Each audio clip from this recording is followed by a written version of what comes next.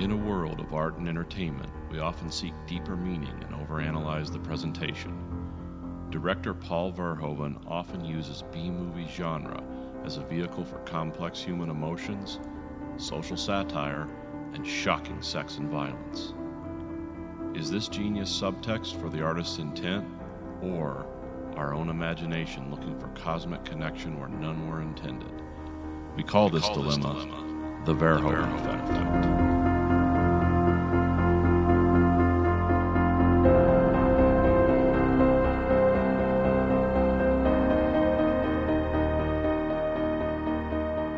Listening to the Verhoeven Effect podcast. I'm Conlon. I'm Nathan. And we are currently watching network television because me and Nathan do not watch network television. We are watching season 1 of The Blacklist, which started airing in 2014. Nope, 13. The date changed over in the show. Oh. We're watching season 2 of The Mentalist, which started airing in 2009. And we're watching season 2 of Miami Vice, which started airing in 1985. And as always, we start with a blacklist. We have season 1, episode 12, The Alchemist. For some reason, for this show, I always wanted to read it as The Alchemist. When do they say it? When they talk about like the practice of alchemy, I've heard it say he's practicing alchemical. Alchemic? It's such a weird. It's an arcane word. Yeah. He's using alchemical processes, but yes. in every other context, it's always the alchemist. And I always think about people like, is that trying to turn lead into gold? Something like that? Yeah. Yeah. Number 101, which seems like a special number, so they use it here. Yeah. Which it really isn't. I don't know. I guess he's a nerd, so that's all right. Anyways, original air date January 20th, 2014, NBC Monday. As Red enlists activist whistleblowers in his search for the mole, Liz pursues a deranged scientist who has helped dozens of criminals escape by engineering and killing their genetic doubles. Showrunner John Bokenkamp, written by Anthony Sparks and directed by Vincent Massiano. Yeah, it's probably Massiano. This show picks up immediately where we left off from the last episode. Yeah, where Red and Liz are talking. Red tells of the alchemist and who he's been hired to kill a mob informant. Serbian mob informant. Oh, yeah, I didn't make that. Is there a specific reason for that? No, it's just extra evil. Okay. I mean, it's a nice detail. It's better than just a mob informant. Well, it's we always assume that like the guys with accents are like way worse than our mob people. So our mob people are like Tony Soprano, the anti-hero. But, Glovlev Najivsky, the Russian whatever mobster is like, oh yeah, that's like Eastern Promises. Like, these people just strip your skin off while you're alive to those are the mob people. These are all the crimes aren't being filmed, so it's left to your horrible imagination. Right. Because a bunch of guys driving down the street with machine guns, that's American crime. We get that. But this like deeply personal crime from the former Soviet bloc is extra scary in people's imagination and in reality too. I mean, the Tony Soprano guys, you can at least like gauge their depth. It's like, I don't want problems with that guy. But it's like the level of evil there doesn't seem as sinister or deep. So yeah, that's why they do that. Have you ever seen that video where the Mexican government like takes down these drug dealers with an Apache helicopter? Yes. That shows you how frightening an Apache helicopter is. Oh yeah. To civilian vehicles. Yeah, it's like nothing. It's like a mouse attacking a gorilla. It's just like there's no chance you can defeat. I mean, those things have been around forever, and they're still like that's the premier kill copter in the world. Yeah, well, if you're not going up against somebody who doesn't have an air force. Yeah, it's death. But they got lots of dangerous people and lots of guns. But if you got air superiority, But I've never seen I've seen stuff for the Apache helicopters. Usually it's all test footage. Yeah. I've never really seen in combat stuff. And so here's an Apache helicopter in a non-combat zone. Yeah. Taking on a drug dealer. Yep. That's hardcore. Yeah, that's no holds barred. I mean, that's just that's a level of commitment. And it's almost like Black Hawk Down stuff. I remember the beginning of that, they're flying the Black Hawks and they shoot the guy's engine block and they take him in. And like that is so tame to just this like closed circuit footage of this like truck just getting lit up by an Apache helicopter. And just the gun, no missiles. Yeah, I mean, if they emptied out a rocket pod, I wouldn't be surprised. But yeah, just the gun on the front is like, oh, it incinerates the vehicle. Like there's, I don't know what kind of guns those have, but from that video, I remember, you know that weird effect you get when metal really slams into metal hard and it looks like fireworks? Yeah. And it's not like ammunition cooking off or something. It's just like the metal exploding from the impact, like when tanks get hit by other tanks and you see this burning that looks like welding. It's like, oh yeah, that's a lot of destructive power. Anyways, so we cut to a scene where like a lady, she's being drugged. I think I confused. The guy here is the alchemist, and I believe in this scene because like the next scene, it's like the couple wake up, and I was like, oh, were they both in that previous scene? And like, I don't think they were. No, it was confusing though. I had to go back and look and like, oh yeah, okay, I see what's going on. Yeah, they're different people. So yeah, some couple wake up after being drugged, and they're on a plane, and they don't know who they themselves are, and they're in like, weird pain because she's like, my teeth, they hurt, and he's like, I feel weird. Why are you calling me Piotr or something? That's not my name. And he's like, I don't have tattoos. Yeah, and he's covered with tattoos. It's like, I don't know who I am. And then there's just some like jovial, like almost like librarian. It's like, oh, bye guys. He just jumps out of the airplane. Yeah, I'm your pilot. Hang on, and he just like leaps out of the airplane. And you see the dead pilots in the background. Yeah. And then the plane crashes. I think that's credits. Yeah. And we find out like, yeah, these people are like doppelgangers, not like completely, because there's always that thing like there's with blood tests there's like a 1 in a billion chance that you have the same genetic code as someone else in the world. Yeah. So I thought that's what it was going to be, but it's not. But yeah, he finds people that he can make close enough so that when he fakes their death, all the forensic tests they use will come up as like, yes, this is officially that person. So yeah, he basically looks like he does stuff with their teeth and to make their dental records match, and then he looks at x-rays of the people and any injuries or wounds they have, like he duplicates. Yeah. And then it gets into real alchemy where he's like, and he uses fake DNA and fake blood to make the blood seem like the person who's supposed to die. They call it synthetic DNA. Yeah. It's like, which I didn't look up. That's probably a real thing. I don't know. I'm just going to accept that and move on. Because this is like one of the worst. The Alchemist is like one of the worst people I've seen on the Blacklist show, because this is a hardcore lunatic. We'll talk about what happens later, but it's like, oh, that's crazy. Okay. Yeah. So yeah, Red has his own organization looking for the mole. WikiLeaks. Yeah, essentially. Which reading the description, I was like, oh, that's what they are. I thought he like assembled the team, but apparently they're just already working on stuff, and he's just like, no, he's trying to help Julian Assange get out of the Ecuadorian embassy. I mean, he doesn't say any of this, but that's what it's like. Red's using them with the pretext that he can get their leader out of an embassy. It's like, okay, I know who this is, which is fun. It's funny. Yeah, it's Peter Madrichik is the mob guy. Yeah. Although that name is spelled very weird. Lots of extra letters. CZYK. An R with no like, Peter but it looks like Piter. Yeah. Piotr. And then Red and Liz like meet in a Jewish temple. Yes. And this is where he's trying to convince her like that, oh, this guy's my competition. Like, we need to take him out. Yeah, he disappears people too, but he does it more thoroughly. Yeah, he's an artist at it. More darkly. And then there's like just a weird thing where Red's like just like dalliance of indulgence that he's expressing to other people. He's like, try the fertilized duck eggs. Like, you'll die and feel like you've gone to hell. Yeah, I like the Redisms in this. It's like I was hoping for when he was talking about eating the fertilized duck eggs, I thought he was going to describe it as like, it's an odd experience, but one you must have, kind of like all those rich guys are like, yeah, eat the crazy stuff. And he's like, no, it's as horrible as it sounds, but you need to do it.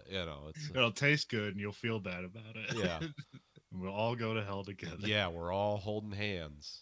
It's like Well, the Anthony Bourdain thing with like suckling fetal pig. That's like it's the tenderest meat. It's like, it's bad enough, just you're gonna slaughter something and make bacon out of it. Can you let at least it be a baby? Do we have to eat a baby? Because that's what you're talking about, eating a baby. It's like, okay, but it's a baby pig.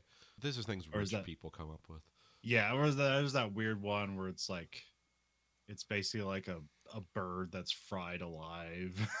Yeah, that's the one you eat under a shroud so God can't see you doing it. Yeah, that's amazing. Yeah, it's fried alive in butter because it does like its fear response does something that makes it taste good. And it's like, oh, this is too dark. No.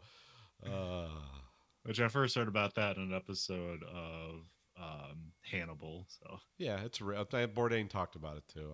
I've heard it on when he was doing his other food show before CNN.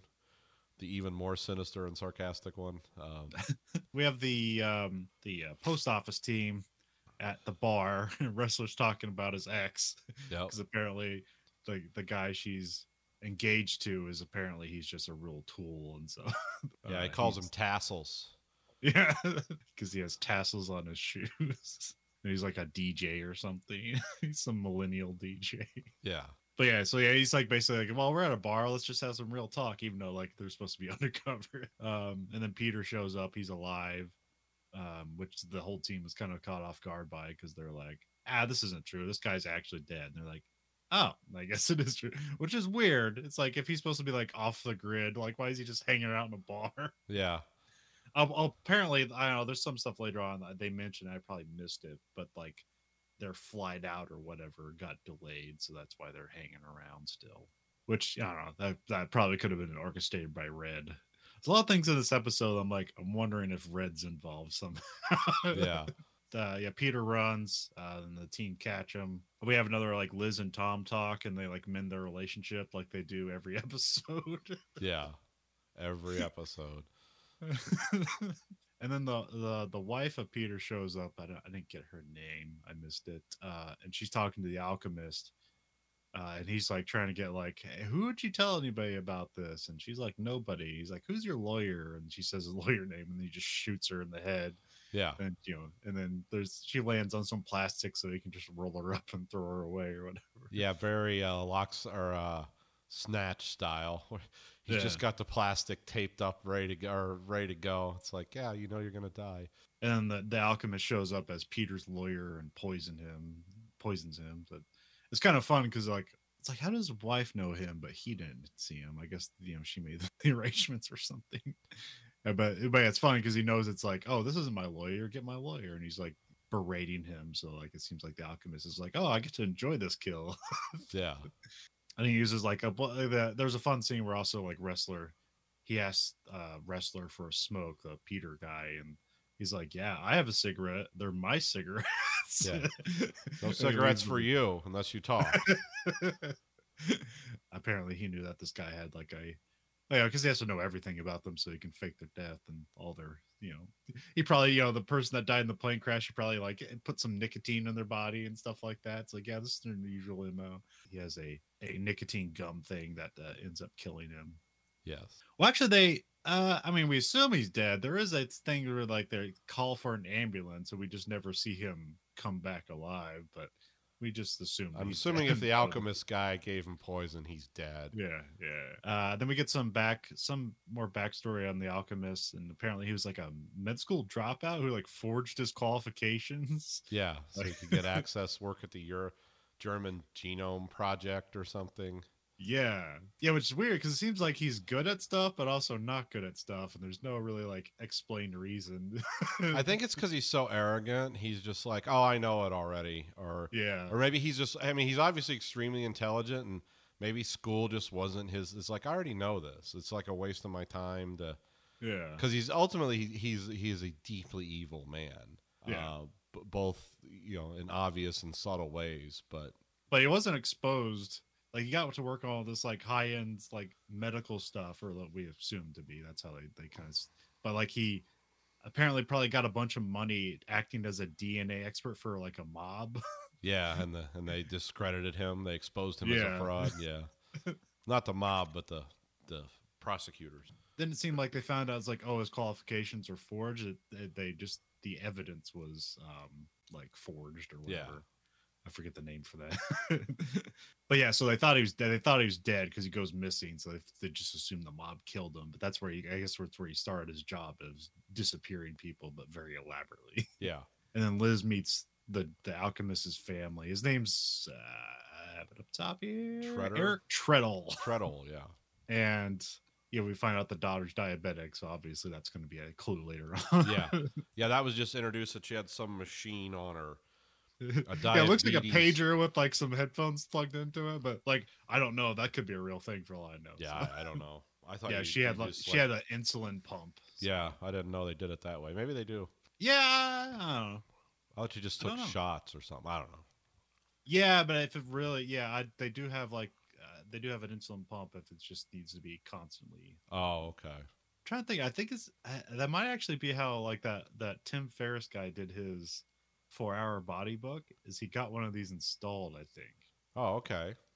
And so he monitored like what happened to his body with like all the food he intook and stuff like that. That's where he figured out how to do the diet.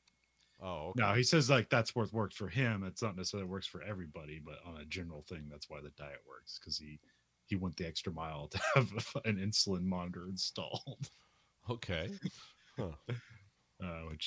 Which I'm assuming you can also uninstall it. So yeah, he did a lot of crazy things that like only rich people can do. But yeah, to monitor your body like that. Bought $10,000 worth of specialized monitoring equipment. Oh, he got like, you can do like these, like, I'm not sure if it's MRI, but it's like something similar where it does a body scan of you and you can determine like where fat and muscle is all over your body, but incredibly accurately. So you can realize like, oh, I need to work more on this muscle group with, spending $20,000 on an MRI. That's the kind of thing rich people can do. Yeah. That's why they're living forever. Drinking or getting injected with young people's blood. Yeah, all that stuff. Well, that's old because we're like that's in that Rise and Kill First book. There's like that like Swedish lady who's involved in in like Israeli espionage somehow, and like she would get like young blood in like the Swiss Alps. That's right. Yeah, it's been around a while. She was like 50 years old, but she looked like she was like 28 for 20 years. Yeah. We have Red's team is like scanning shredded documents and putting them back together, which I like that. Like when they showed like the trash piles of the shredded documents, like it's like that was my first idea. I was like, I wonder if they're going to do it or if they're going to do it the brute force way. So they did it this way. So it's fun where they basically just scan all the documents and have software that tries to puzzle it back together. Yeah, they're just randomly putting the strips on pegboards. And then the computer like scans and scans again as they put more strips on, and then it looks for similarities in paper density, font type, and all that. And eventually it can recreate all the documents you have in those bags. Yeah. So it's kind of cool. And it was invented by the Germans. Which Red has something. It's like, yeah, no matter how innocent they pretend to be, they're still the best people in the world. It's spying on their own citizens. It was like, oh, okay. Which is also funny because they start this thing out. It's like they talk about, it's like, here's a bunch of shredded paperwork from all these organizations around the FBI and stuff like. It's like it can't be put back together, but it's all like single slice. It's not cross stretched. So like, it's like that stuff you can obviously put back together. Yeah, I have one at home that does the Chris cut, and it's like, yeah, you could never put that back together. I mean, I guess if you had an unlimited amount of time and people, you could, and you don't want to, because all I shred are like credit card applications. But yeah, I mean, and also the way the government destroys documents now is they chemically, ever since like 9/11 and stuff, which would be even 8 or 9 years before this show, they chemically dissolve a lot of this stuff. They shred it and throw it into a thing that pulps it, so it basically destroys all the ink. So yeah, you can never really get a hold of government documents. They don't subcontract the destruction of secret documents, because that's just like an open invitation for every spy organization in the world that's not America to immediately get into the document destruction business. And I mean every country in the world, not just enemies. Well, I mean, they did say that like all these documents that they're going through are kind of very superfluous and won't exactly lead them to where they want, but they could find something that points to what they need. Yeah, yeah. If they're looking for, they already have a lot of information. They're just looking for very specific clues. So Yeah. I suppose it makes sense. I know it's a fun puzzle. Yeah, it's cool. I mean, it's like that's an interesting idea. Just a bunch of scanners and custom made software to do something that's kind of obvious and incredibly genius at the same time. Yeah, I mean, there's stuff that already do that. I mean, you basically like, set up your own personal captcha. Yeah. Do these fit together? Yes, no. You basically have an AI just run the crap together. So, I mean, I make it sound like that's super easy, but if you know what you're doing, that's not that complicated. Yeah. Then we have the alchemist like lures some chick to like a fake casting call. Yep. Which I wasn't sure what's going on here at first because it's also paired with another scene where there's like some substitute teacher who's a spy or something. Jolene, yeah. And she's like she's looking to a mirror, and she says like this like staged phrase, which you're wondering is like, oh, is English not her first language, but she just really has this like line down or something, but I have no idea. And then she has a file that says Tom Keen on it, which I was guessing at first like, oh, what organization is going through here now? Then I was like, oh, this is probably a red thing. Yeah. But that's not confirmed. No.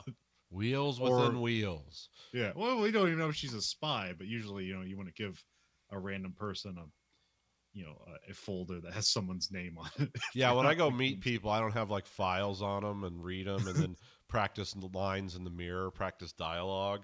So it's like, okay, there's obviously something that's this is like maybe corporate level espionage, or in this universe, you never know. And then like the next thing we have like they're like on the trail of Treadle, and then the alchemist kills his family, but I write down immediately they're probably doppelgangers. So that's why he did the fake casting call, because he needs somebody to double the wife of, or the wife. Double his wife. Yeah, they didn't show the little girl that he also did that to and killed, which is evil. I mean, they showed a dead body of a girl, but they didn't show the process of acquiring the girl and like changing her medical, doing stuff to her teeth and all that crazy stuff. So. Yeah, that's why I said this is one of the worst people on the blacklist. Yeah, I mean, because I'm sure all those other people killed children too, but it's different to sit down and like, I'm just going to pull your teeth out of your jaw and rewire things, and then I'm going to shoot you. It's like, wow, okay, this guy needs to die, and wish was granted. Then there's like they put some of the team that's putting the papers together. That Mira shows up in a document. We don't know what it's for. They just see that name, so it's like, oh, so it's like she might be the mole, but we don't know. And they're able to trace the alchemist and his family through the daughter's insulin pump. Because apparently, like, it gives off some sort of like radio signal or whatever. So because American medicine is always watching you, they want their rented equipment back.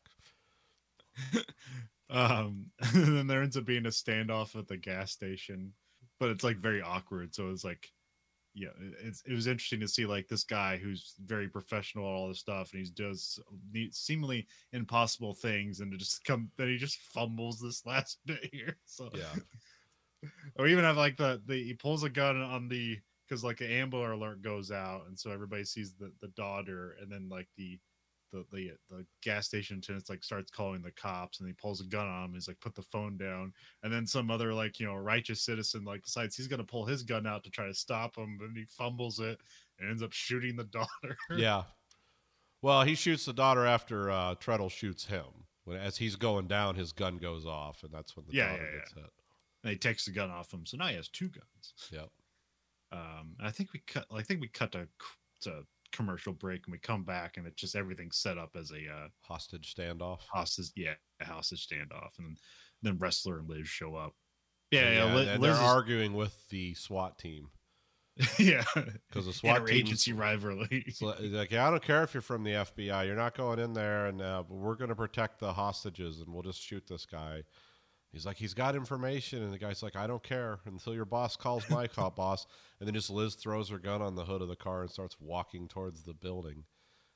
And she starts to work up like talking to the guy, and he's like, he wants immunity, of course, and then he'll sell out all of his people he's worked for. And then his wife takes one of the guns and then shoots him in the back, and then the sniper shoots him in the head, and so that's over with. He's dead.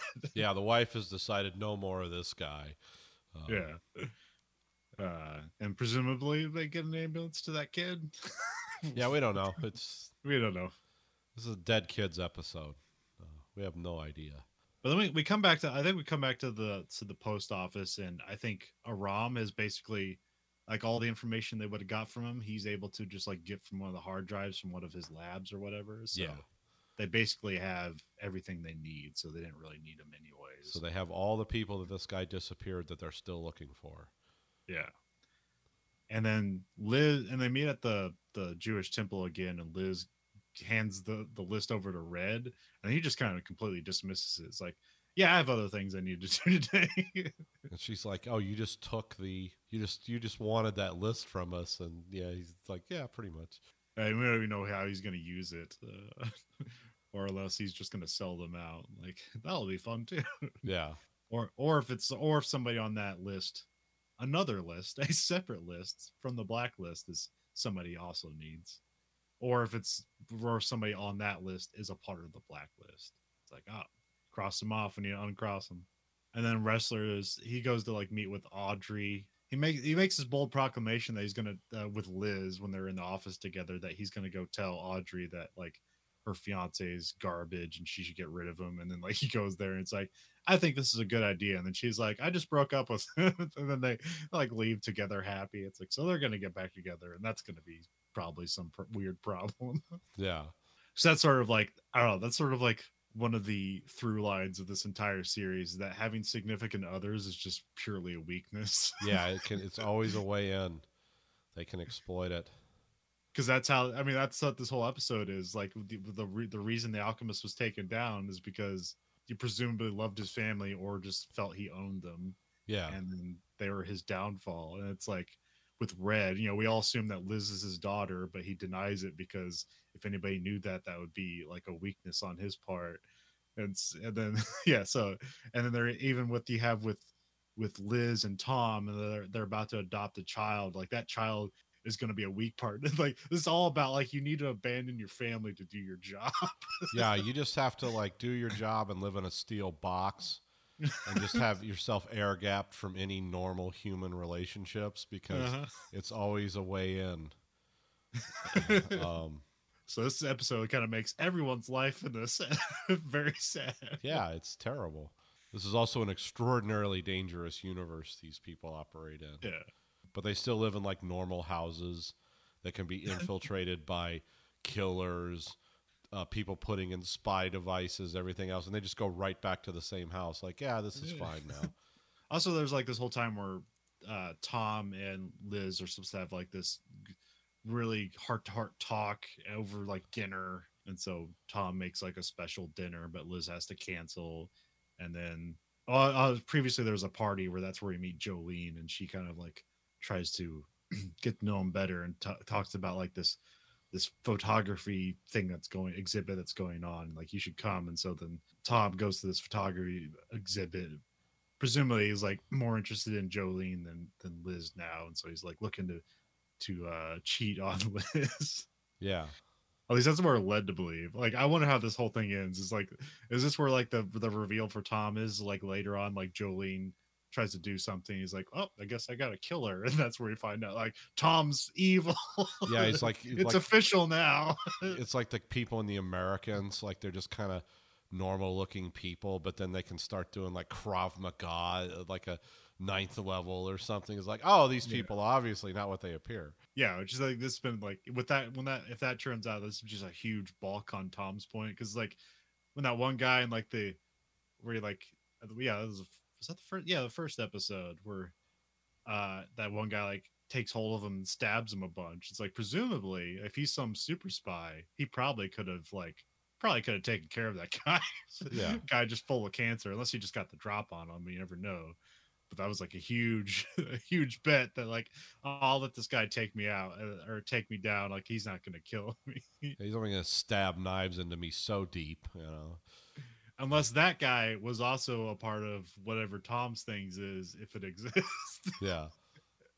He's like, I'm just going to stab you a little. Like, It'll be okay. But yeah, and then Liz comes home with Chinese food, but she's by herself, and so she doesn't know he's out there with Jolene. Yeah. Which yeah, she's substitute teaching for somebody. So I'm wondering, I wonder if we're gonna find the substitute dead or the actual teacher she's subbing for like dead somewhere. I can't remember.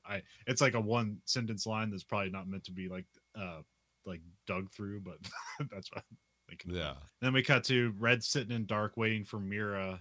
He's pointing a gun at her. And he's like, you know why I'm here? And she's like, because you think I'm the mole. Or no, she just says, because I'm the mole. Or does she say, because you think I'm the mole? Or she just says, because I'm the mole? No, because I'm the mole is what she says. Yeah. Okay. And then, cut to black.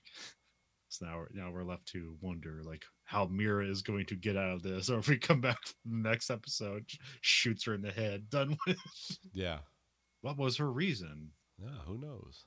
But anyway. But this is like, this didn't really advance too much of like the overall conspiracy going on. It was like this is like their monster of the week episode essentially. So yeah, but it was all right. Yeah, it's kind of just another dark blacklist. I mean, it's almost like along the line. I got more of an X-Files vibe or even Fringe vibe from this episode. Yeah, this reminded me a lot of Fringe when it's like, oh, we're edge tech science but it's just a criminal, and an evil person too. Like I said, anyone who's just going to perform surgery on a child they kidnapped and shoot her in the head so she looks like his dead daughter so he can get away clean is like, that is a coldness that like is unimaginable. Yeah. But, it wouldn't be exciting if people were just like accountants.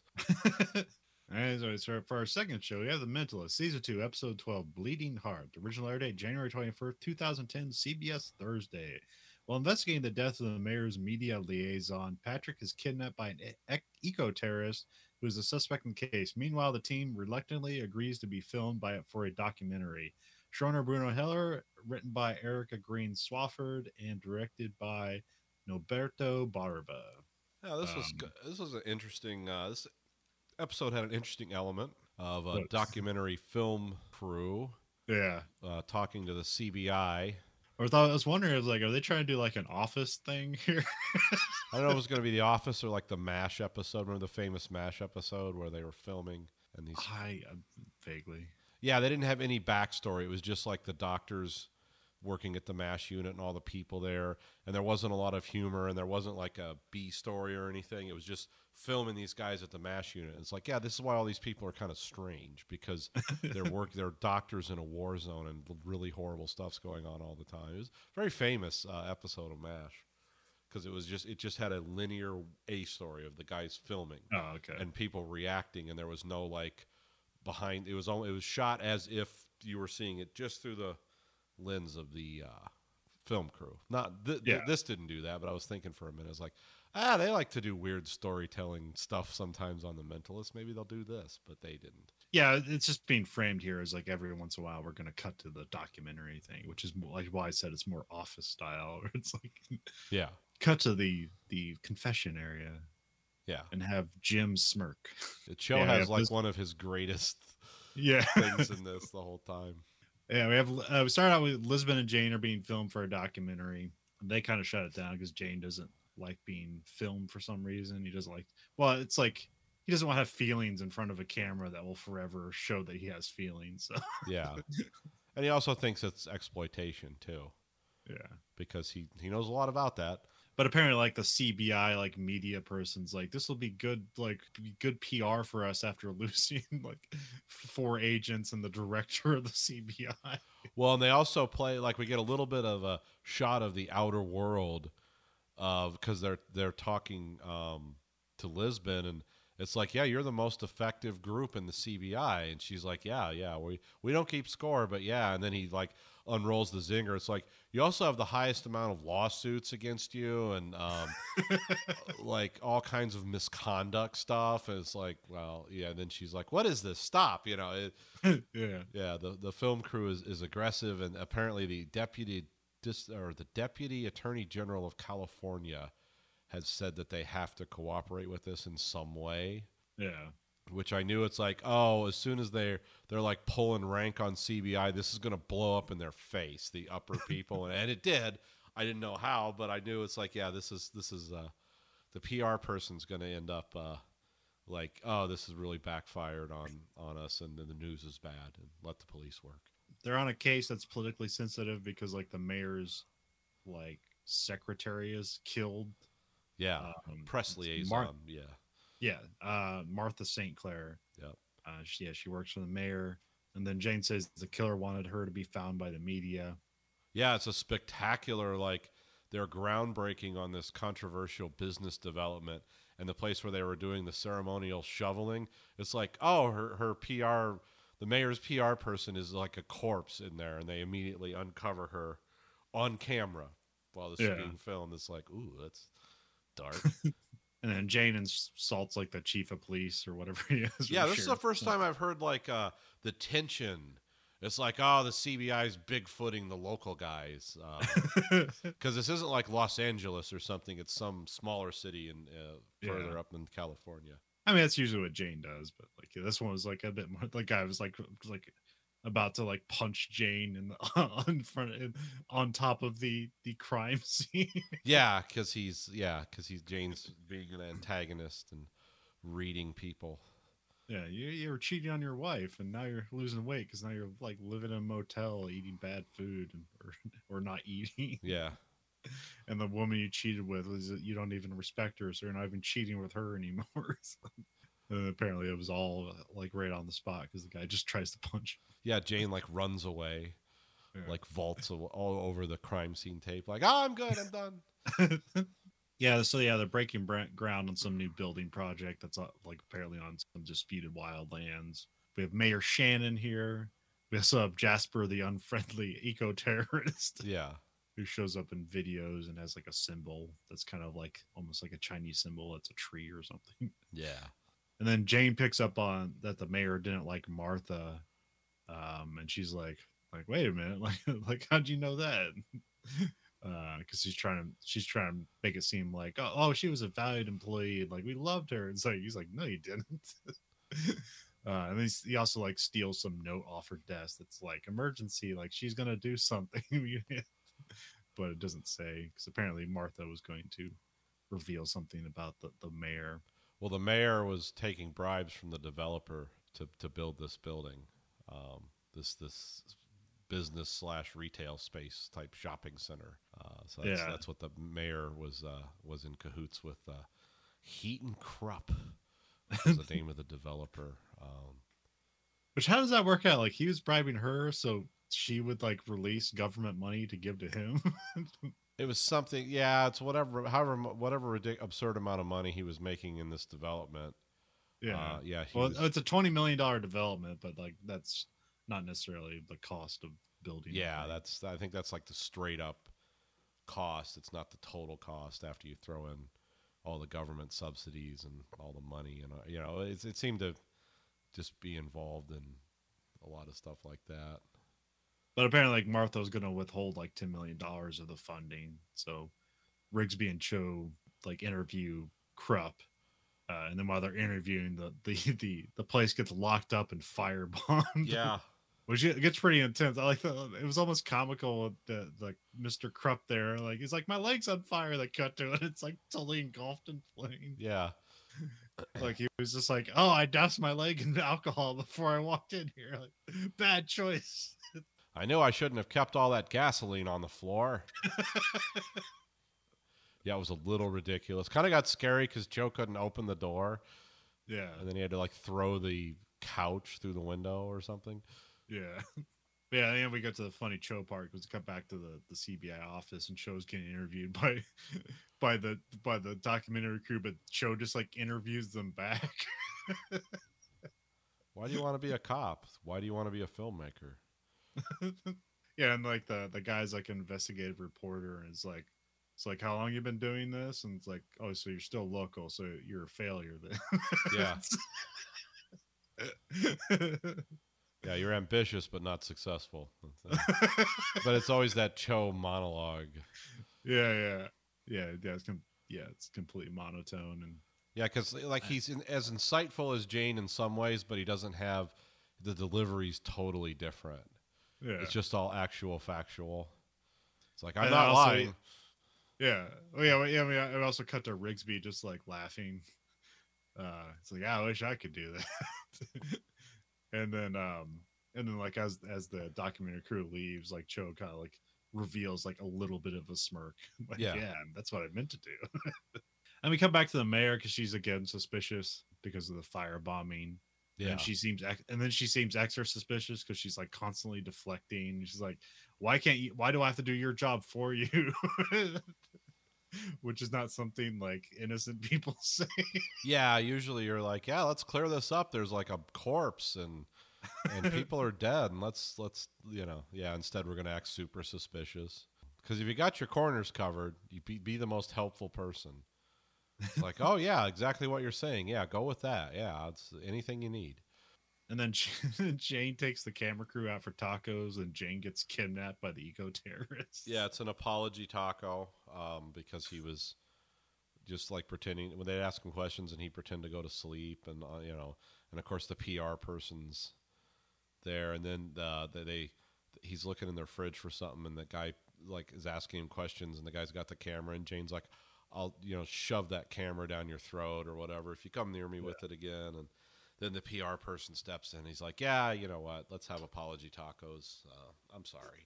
Yeah, that's where Jane gets kidnapped. Then, yeah, cut to commercial, come back. He's in a room with Jasper, the eco terrorist, and he tells Jane like he didn't kill Martha and he didn't firebomb the office. And then Jane's obviously like, this isn't a great way to tell me that. Yeah, you can use a phone. Yeah. But then he says like he's handsome or something, and that's what Jasper gets hung up on. And so he reveals himself, and it's Jasper's the mayor's assistant. Yeah.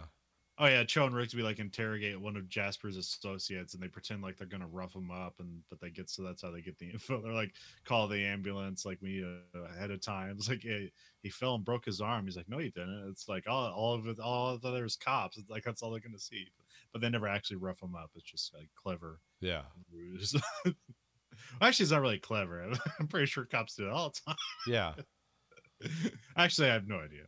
It seems to be cops do that before you bring the person in. I'll tell you what, just from just things I've seen, if you say lawyer and they're really mad, they will say stuff like that. But it's all just talk. You just got to look straight at the wall. Just lawyer, lawyer, lawyer. It's like, I'll knock your teeth down your head. Okay. I can't. I don't know. I mean, that's always like the conceit of these shows when they have someone dead to rights. Is like, just tell us what happened. It's like, it feels like no one would ever say that unless it's just a great revelation for their conscience. Like, it's like, this needs to be revealed. They'll eat me from the inside. Yeah, which most people that do things like that are not. They're not really ready to bare their soul. Yeah, I mean, most of the time you say lawyer, and half the time they won't even anymore now because it's all taped and stuff. They'll be like, yeah, okay, and they'll just work some other angle to find that. Yeah, they don't need a confession anymore. Because they always make like circumstantial evidence seem like, we can't convict, we need a confession. It's like in real life, most people are convicted on circumstantial evidence, and circumstantial evidence is not bad evidence. It puts you in the place of the crime or someone who would benefit from it. Like, that's how you solve crimes. But yeah, TV shows make it sound like you've got to obtain a confession. It's like, well, okay, you can turn this place into a CIA black site because that's the only way you're getting a confession out of most people. Yeah, because most convictions aren't because people think it's like a lot of eyewitness testimony, but no, it's like just physical evidence that usually like convicts people. Cell phone pings, cameras that are everywhere. It's like they don't need to take the fire hose to you anymore. I mean, they might want to. It might be satisfying, but yeah, they're not going to lose their jobs over that. And considering I know people here that have been convicted, I don't know them personally, but I've read stories of people that have been convicted of murder and did like 5 years in prison. It's like, okay, so that's like, how high are the stakes? Like, yeah, especially like in Michigan, like you're not going to get the chair. They've never had the death penalty here. You just go to some freezing cold prison somewhere. Anyways, yeah, that guy like reveals that there's some cabin in the woods that they have him at, and then Jane is like starting to hypnotize Jasper, and then that's when the CBI show up and surround the cabin. Jane's kind of like freaked out for a bit. It's like, hey, don't kill me, like we can work this out. And then they take the house, but like Jasper like runs off. There's a funny moment where like Lisbon comes up, it's like, all right, don't move. We need the bomb squad in here to make sure everything's okay.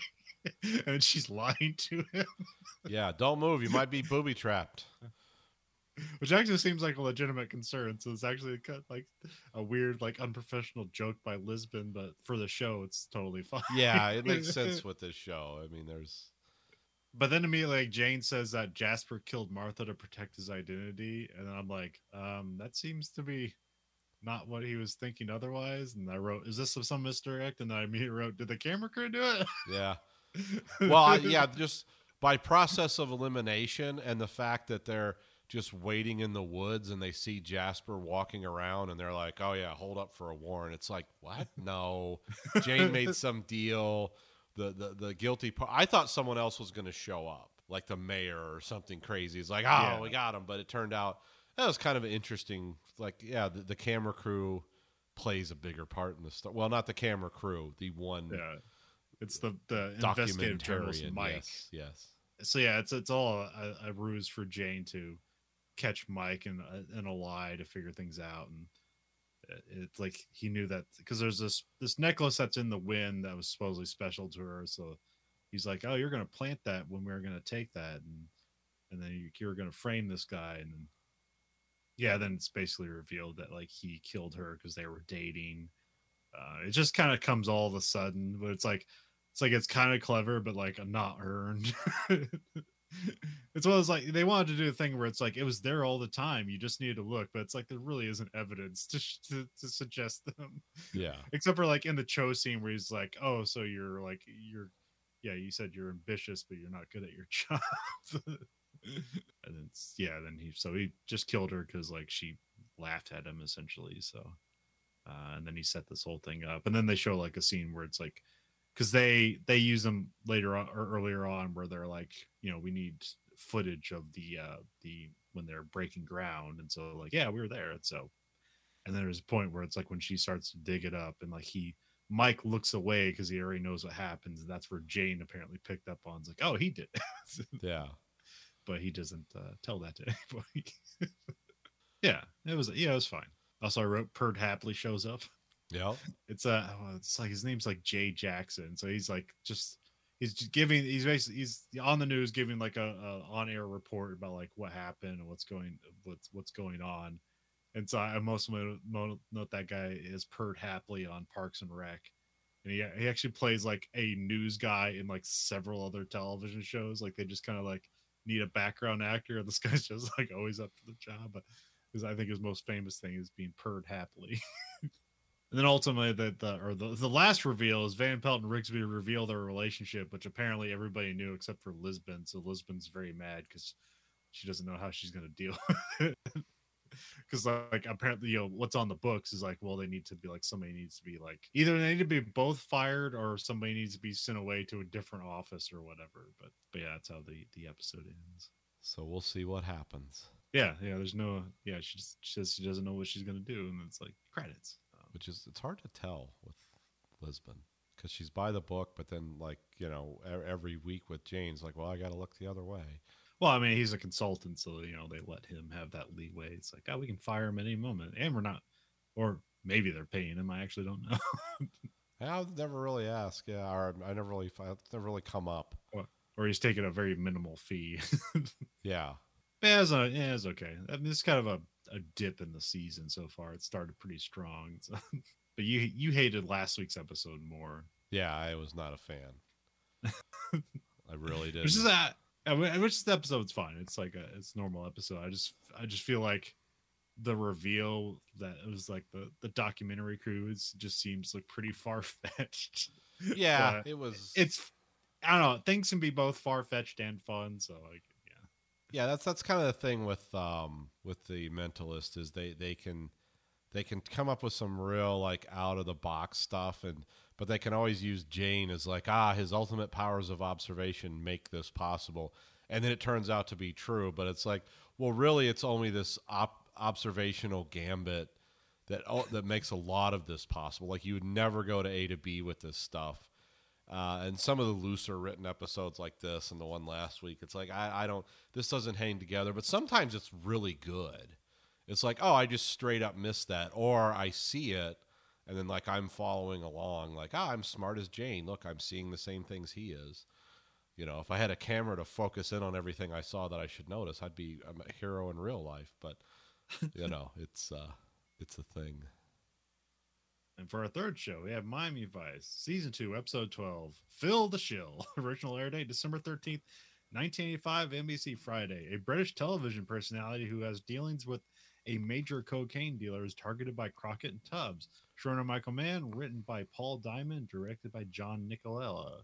So this is the famous Phil Collins episode. Very timely this week, considering Phil Collins has announced his retirement for health reasons. Yeah. Which is like, wow, that's weird that we're reviewing this episode now. That just happened. Yeah, he apparently, well, I'm not sure all of his health reasons or all of his health problems, but he recently been touring, but he's just a singer because he apparently had back surgery and he couldn't hold a drumstick in his right hand anymore. Yeah. But his son has been drumming for him. Okay. Like on this, so that kind of was a family event. Yeah. Also, weirdly, I watched a South Park episode, and there was like and it's not.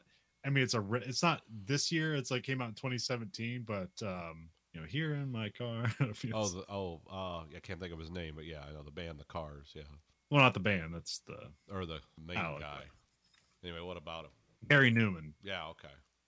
It's like there was a song in the South Park episode. It was like, is this like a fake like techno song that they came up with? It was like, no, it was like a Gary Newman song from 2017. And he's like 61 now or something, and like, but it's a decent like kind of like industrial techno song or whatever, and it's like him and his daughter doing sad music together. I don't know, she's in the video and she like sings on it. I'm not sure if it's like they're collaborating together. Also, I found out weird stuff about Gary Newman. Apparently, like he was like pro Margaret Thatcher or something. Okay, interesting. Which he now regrets. Yeah. Although he says like, you know, I'm not necessarily like conservative or liberal, but I definitely know I don't want to give anybody my money. So it's like, okay, He learned. Gary Newman stands. So Yep. yeah. He learned the truth, the hard truth. Also, apparently, he took a bunch of tests at like some place, and like he apparently has Asperger's, but he was like, it was just a bunch of tests, and just ignored it. Yeah. It's like, I've gone this far, I've been successful, it works for me. Yeah. But anyways, yeah. Phil Collins retired, had his last show like this week, and is retiring from essentially music. So At 71. yeah, Phil Collins is hosting some weird game show that's kind of like Double Dare-esque, but for adults. Yeah, that's what I was thinking. Is like, where's the green slime? You know, Which I'm not sure if this precedes Double Dare or not. I don't know. I thought that was like late 80s, but I actually have no idea. I'm pretty sure there's a bunch of wacky TV shows, game shows at this time anyway, so I'm pretty sure Double Dare probably got its stuff from somewhere else, but Double Dare is my focal point on that kind of wacky game show stuff. So yeah. we have Emo Phillips versus Switek. So weird. It's like, oh, Yeah. the celebrities that were on this show. And if you don't know who Emo Phillips is an incredibly weird comedian. I'm Emo Phillips. And sometimes it's like some of the stuff is like it's just like almost cringe, but then like when he gets to like he gets to a punchline that just comes out of nowhere, it's like, okay, Emo Phillips is funny, but the setup is always very like weird and annoying. Yeah, because he's talking like this, you know, he's just modulating his voice all over the place, but then he has these punchlines where it's like, oh my God, did he just say that? Like, that's you don't expect that coming from a guy who sounds like that. You know? Yeah. He's got some great jokes, and I'm not going to tell any of them here because. But it was fun to see him in this. It's like I was not expecting. Yeah. Forgot about this. Emo Phillips. Yeah. I mean, he always kind of looks like he doesn't really ever look old because he's very lanky and weird and has long hair. But here it's just like he's even just like smoother essentially. Yeah. Just less craggy. And then we cut to they're in a different spot. Crockett and Tubbs are at some, I don't know, like club or whatever, where they provoke some bodyguard / driver. So then Tubbs can sneak a tracking device in there. Yeah, listening thing. Yeah. Which I tried to look up who the bodyguard driver was, because he looks like a dude who would probably be a wrestler, especially by the way he's like throwing Crockett around. Yeah. But I couldn't find anything. So maybe he's just some bodybuilder in Florida. Yeah. Crockett like distracts him by saying he scratched his Ferrari, and the guy ends up like throwing him on top, body slamming on top of the Ferrari. Yeah, because it looks like Crockett has the high ground. Like, oh, he's got the advantage. He's beating the crap out of this guy. But then this guy who's like looks like a huge bodybuilder just picks him up and throws him eventually. And it's like, I don't think you're hurting that guy very much punching him that way, but okay. And when he does that, it's like, that's good bodyguard. That's why you hire that guy. And then like they go back to the club, and then like their Crockett's like stuffing tissues up his nose because it's bleeding. Yeah. And then they see on TV that Switek, because the reason they're doing this is because like Zito and Switek like called in sick. Yeah. And then they see Switek on the show, and they're like, hey, hold on a minute. Hey, the undercover cop's on TV. He just blew his cover. He can never be no, that is not what happened, but that's what I was thinking. I was like, wait a minute. You're supposed to be like, I know they're kind of the tech guy, backup gun undercover cops, but sometimes they are frontmen too. Yeah. It's like, that's interesting. Of course, I didn't understand this whole game show / swindle where they put because Emo Phillips turns out to be the ringer, and the game's rigged so Switek can't win. Yeah, and it's like $100,000 to win, but instead like Phil and Emo Phillips split the money. Well, actually, Phil just runs away with the money. But it's like, why does he have the stake money, and how is it put up, and how is this a scam? It's like, I don't understand it, but okay, I'm just going with it. Well, also like this is apparently the last show, because like their sponsor, who's like just some wholesaler, like doesn't want to sponsor them anymore. Yeah. And also there's like the weird spot, because they have this whole like little maze inside the game show that they run. I'm not sure if it's an official Phil Collins song or if he just wrote it. No, it's an official one. Oh, it is? Okay. Yeah. So yeah, it's this weird rat race Phil Collins song. It's a rat race for easy money, rat race. Yeah, something like that. Yeah. So Switek gets screwed out of winning, but then the show's been canceled because his like buzzer doesn't turn on even though he gets to it first. Yeah. Like he hits it, but the light doesn't turn on. So it's like, oh, the light didn't turn on. And then he hits it again, but then it's suddenly working. And then because the last question for the money was a Elvis related question. That's why Switek gets extra pissed about it, because it's like, that's his thing. Like, I'm an Elvis guy. I know everything about Elvis. Yes. And there were earlier Elvis question where Emo Phillips totally shit the bed. And Switek knew not only the answer to how many bathrooms were in Graceland, but also some more details about it. Yeah. So Switek clearly had the advantage here. Then we have a young Kyra Cedric shows up. Yeah. And there's just some guys hanging upside down, swinging, and then they get executed by a MAC-10. Yep. That was a cool setup. Yeah, it actually was, because they were swinging back and forth and trying to talk to this guy, because he thought they screwed him on a drug deal. And and the guy there is Tony Rivers. He's some new drug dealer, gangster, or whatever. yeah. Well, apparently, I think they say they've been working this case for 18 months, but this is new to us. But like, Yeah. apparently, this is a grudge for Vice to get this guy. I'm not exactly sure why, or it's, just like, we just need to stop crime, or if they have some particular thing. Well, I guess also now they have like 2 murders they need to solve. But also, this guy seems to leave a lot of bodies in the wake. Yeah, just constantly. They don't think about disposing bodies. They just want them to be spectacularly found. Yes. Hanging upside down and shoot them in a running helicopter. Yeah, it's like, that thing's gonna catch on fire, Oh well. Yeah, or like a funny thing, they shoot the guy in the helicopter and he like his feet like tilt the rotor and the rotor tilts over and kills them. Doesn't happen, but yeah. No. And then we have Castillo like reprimands Zito and Switek, and now they have to they get docked a day's pay, and now they have to work the graveyard shift. Apparently in place of Gina and Trudy, which I don't know if it's like I imagine I imagine there's like a rotation of shifts, but it seemed like they don't, but at this moment it kind of seemed like, are they just giving Gina and Trudy the bad jobs all the time? Yeah. Like, you gotta work the graveyard shift. Instead But of it the seems like women folk, you're going to be out there doing it. yeah, that's what it kind of came off as. But I don't know, later on you see that like, oh, Switek like in like official cop uniform. It's like, oh, this must be like a graveyard shift for like the whole unit or something, and like just everybody gets it, everybody catches it every once in a while. Yeah, when he says, I'm going to dock you a day's pay, Switek's like, I want my union rep.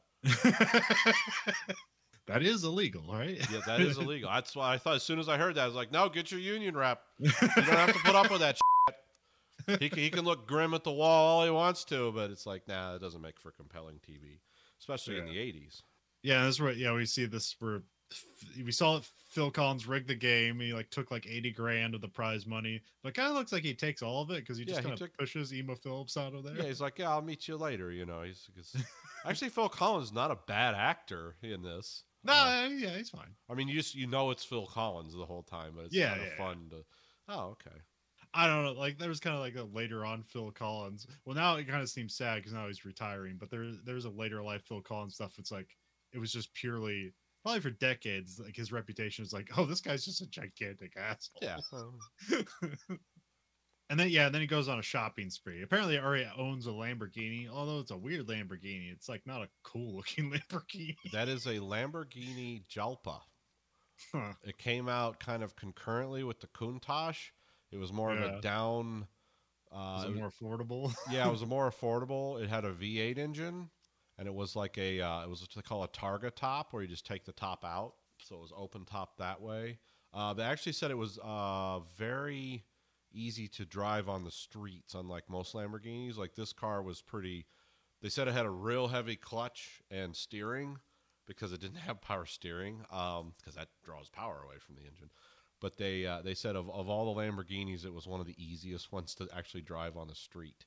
Because I don't know if you've seen. Well, it seemed to actually have like a ground clearance. yeah, and it was, you could operate it normally. I don't know if you've ever seen the American, the short-lived American. What's that show called? Not the Grand Tour, but it was the one. Oh, the American Top Gear one? Yeah, the American Top Gear, where they're like, we're driving supercars in New York City. And it was absolutely horrendous because they couldn't, because these Lamborghinis all had paddle shifters and it had like a brake clutch and, yeah, stop and go traffic. Because these cars were just like, you know, and they were trying to keep them, you know, just moving and stop and go traffic, and it was horrendous. It's like, yeah, that's what it's like driving those cars normally in any kind of traffic. But this one apparently got high marks for both being affordable and being drivable in traffic situations. Yeah, because I don't think I've ever seen that for at first I thought it was just some weird car kit. Like the back end almost looks like a Countach.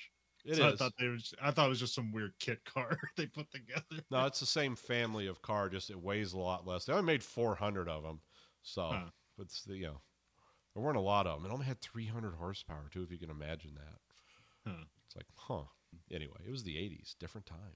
Well, I don't know. There's a lot of weird cars in the 80s because they're like the emission standards and the fuel mileage standards like change rapidly.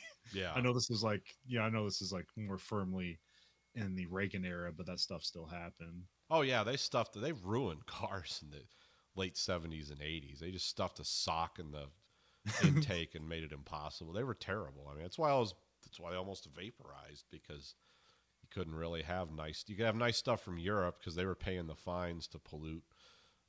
But yeah, the American cars and a lot of cars just were underpowered then. That's when when Aston Martin was made a sedan, you know, it was out of the same era. It's like, well, we can't do supercars anymore, so we're going to make the most expensive sedan ever made. I remember also like there's kind of a weird styling stuff, which I think they're called Fox body Mustangs. Yes. That's always the Mustangs I associate of being bad looking because they look like escorts because they're essentially on kind of the same frame, right? Yeah, it was just a downgrade chassis. They didn't have a performance chassis.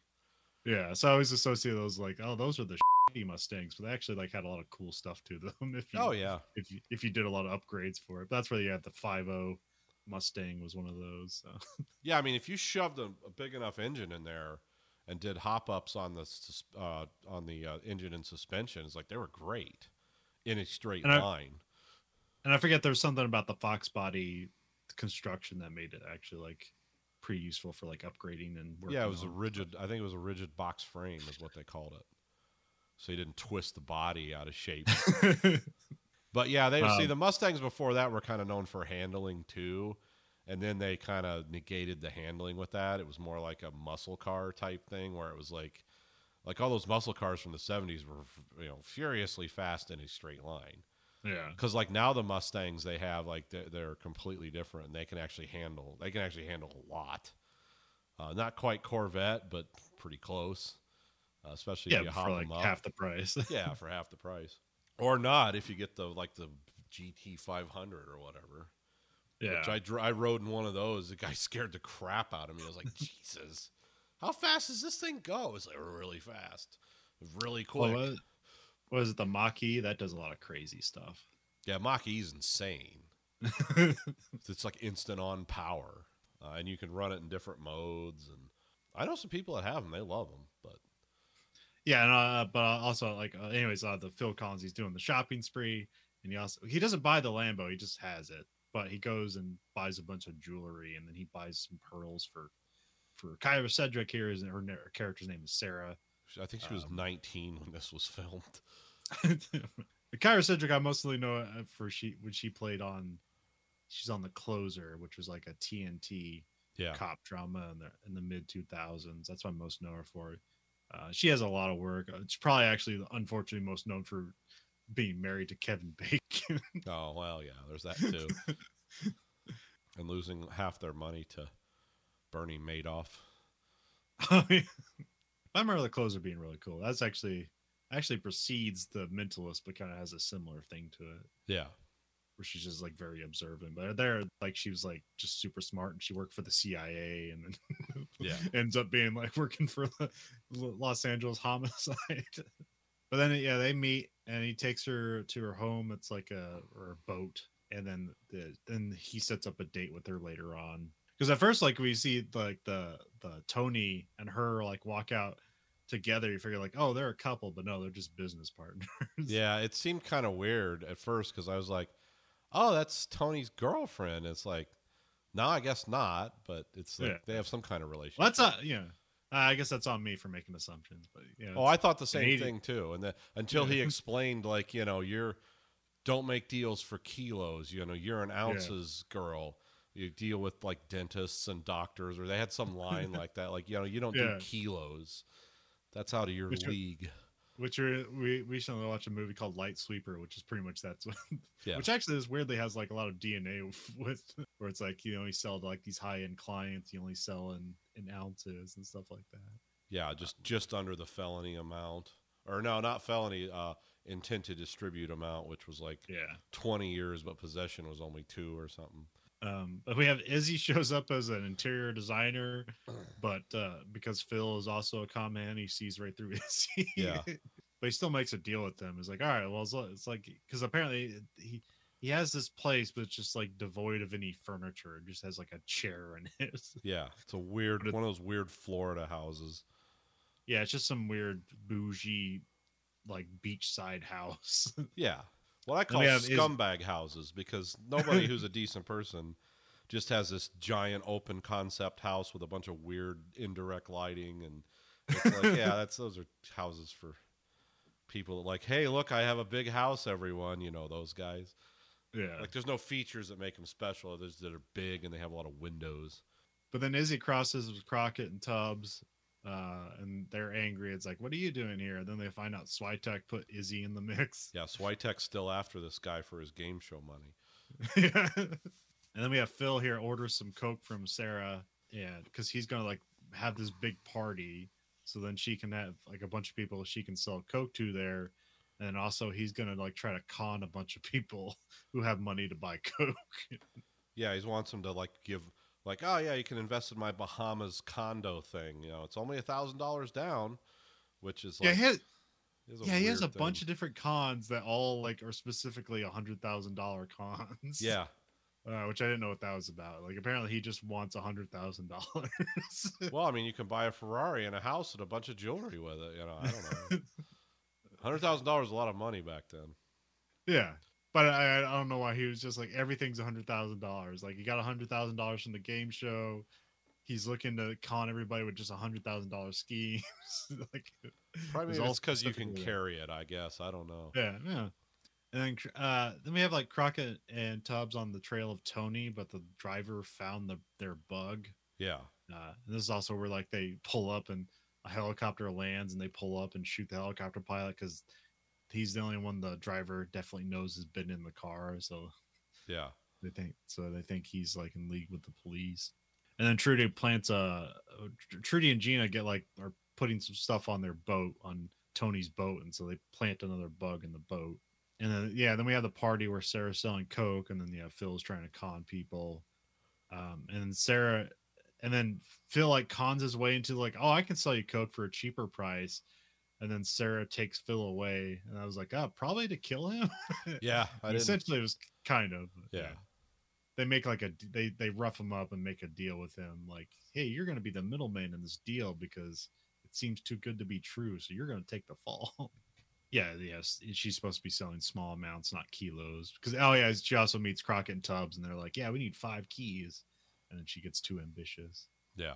And then Phil goes back to his house, and he's like looking to leave town. And he just has like a bunch of fake passports. Yeah, this guy seems to be like a man of the world. Yeah, and then but Crockett and Tubbs reveal themselves to be cops, and then like so they're going to use him, and so they start to make up the deal where like he was going to make the deal with the doctors that they were going to sell coke to, and they take their money to go make the deal with Tony. But then Vice is there and they ambush Tony. It's like at a carnival, so it's an interesting visual scene to have a shootout at a carnival. Yeah, and there was no one there. It was just these guys because it's like at first all the shit's running. Yeah, well, I guess that was considered like a major error in this show because it was not running before the shootout started. Oh, okay. And it was explained. It's like, oh, they wanted to have it running, but it was interfering with like filming and a lot of the like they couldn't get any sound audio. or anything. Yeah. A bunch of stuff happens here. There's like in the case that Tubbs has, there's like a little bomb that goes off in Tony's face. Then everybody's running around and people are getting shot, just kind of popping up out of nowhere. And then in the middle of this, Phil runs off with 75 grand. Yep. I don't know what happens to Sarah in the scene. Like I know what happens at the end, but like I don't remember where she like how she escapes or if the cops arrested her or not. Yeah, it shows her like running up a ride that's running like on the outer rim of it. Yeah, I guess she just gets away. Yeah, it looked kind of precarious. She's like running up this thing. It looks almost like she's gonna be hit by the ride. So it's like that's kind of a cool look. It looks dangerous. Huh? What? No, I was just saying. Yeah, I remember that seeing is like, yeah, that's particularly dangerous. Like, if she falls or something while she's filming, that thing's just gonna cut her in half. But it didn't happen. And I think they shoot Tony at some point. I think at some point he's dead. I think like he's like going for like Gina or something, and then she shoots him dead, or like 3 people shoot him at the same time. Yeah. There's a lot of just like random like goons here that just get shot up for those. Like, well, somebody needs to die. I mean, it's an interesting shootout nonetheless. Though. Right. A lot of good visual stuff in this episode. Not necessarily like the most competent story, but no, it was just fun to see Phil Collins, and this is the Phil Collins episode. But yeah, they let Phil go away because they're not going to chase him because it's not their thing, and then but because they ran away with like the doctor's money, it's like it's all right. It's like, and they're never going to come and collect it because they'd have to be admitting to felony drug buy. So just everybody's clean. But then like the last scene is we have Zito and Switek watching TV, and then he's flipping through the channels, and they see Phil is like being like some sort of like Christian healing con artist on TV. He's got like a wig on, but then Sarah's also there and she's pretending to be like deaf, and then like he heals her, and then And then Switek says, like, this one's for you, Elvis. And he shoots the TV. And the TV explodes like a bomb went off inside it. It's a great scene. There was, and the closing credits in this, no Miami Vice theme, just like fade to black. Well, there's like, like freeze frames. And then there's like a voiceover of Zito going like, what'd you do that for? Yeah. That's right. It did have the weird kind of out of context voiceover. But yeah, it was a fun episode, fun. So yeah, some visual interesting stuff. I enjoyed it. And I don't think there's another Phil Collins episode, but it seems like they leave room for it. Yeah, I don't believe there is. Okay. I don't. Like I said, this was one of the most famous cameos in this show. Just because that guy was pretty well known. And actually, this actually helped his career hugely. So, yeah, I mean, it's like the In the Air of the Night, scene is super famous. So, yeah. So he's so closely associated with the show, and he's had like 3 songs in the show already. So, but yeah, for some reason, like I vaguely remember this episode, like because I've seen the reruns when I was a kid, but I just basically don't remember them whatsoever because I was really young. Yeah. So for some reason in my head, I somewhere in my head, it was like I thought like Phil Collins and like Elvis the Alligator interacted at some point, but no, it was just a mix up in my head. So. Yeah. Yeah, it's a lot of there's a lot of things I've misremembered about this too. But I watched this again like in the early 2000s. Yeah. So it's like some of it's a little fresher to me, but yeah. But again, this is one of those shows that was a seminal show for its time. Well, if you like what you heard, and how couldn't you? You can find us at anchor.fm/Verhoeven Effect, or go to verhoeveneffect.com, goes to the same place, or find it on whatever podcast platform of your choice. You can rate our podcast, you can rate it whatever you want, but the only thing the algorithm listens to is the highest rating. And remember, you control the algorithm. The algorithm doesn't control you. At verhoeveneffect.com, we also have listener support where you can, for a monthly stipend, you can support this podcast for 99 cents, $4.99, or $9.99. We can also find us at Twitter at Verhoeven Effect, Facebook Verhoeven Effect.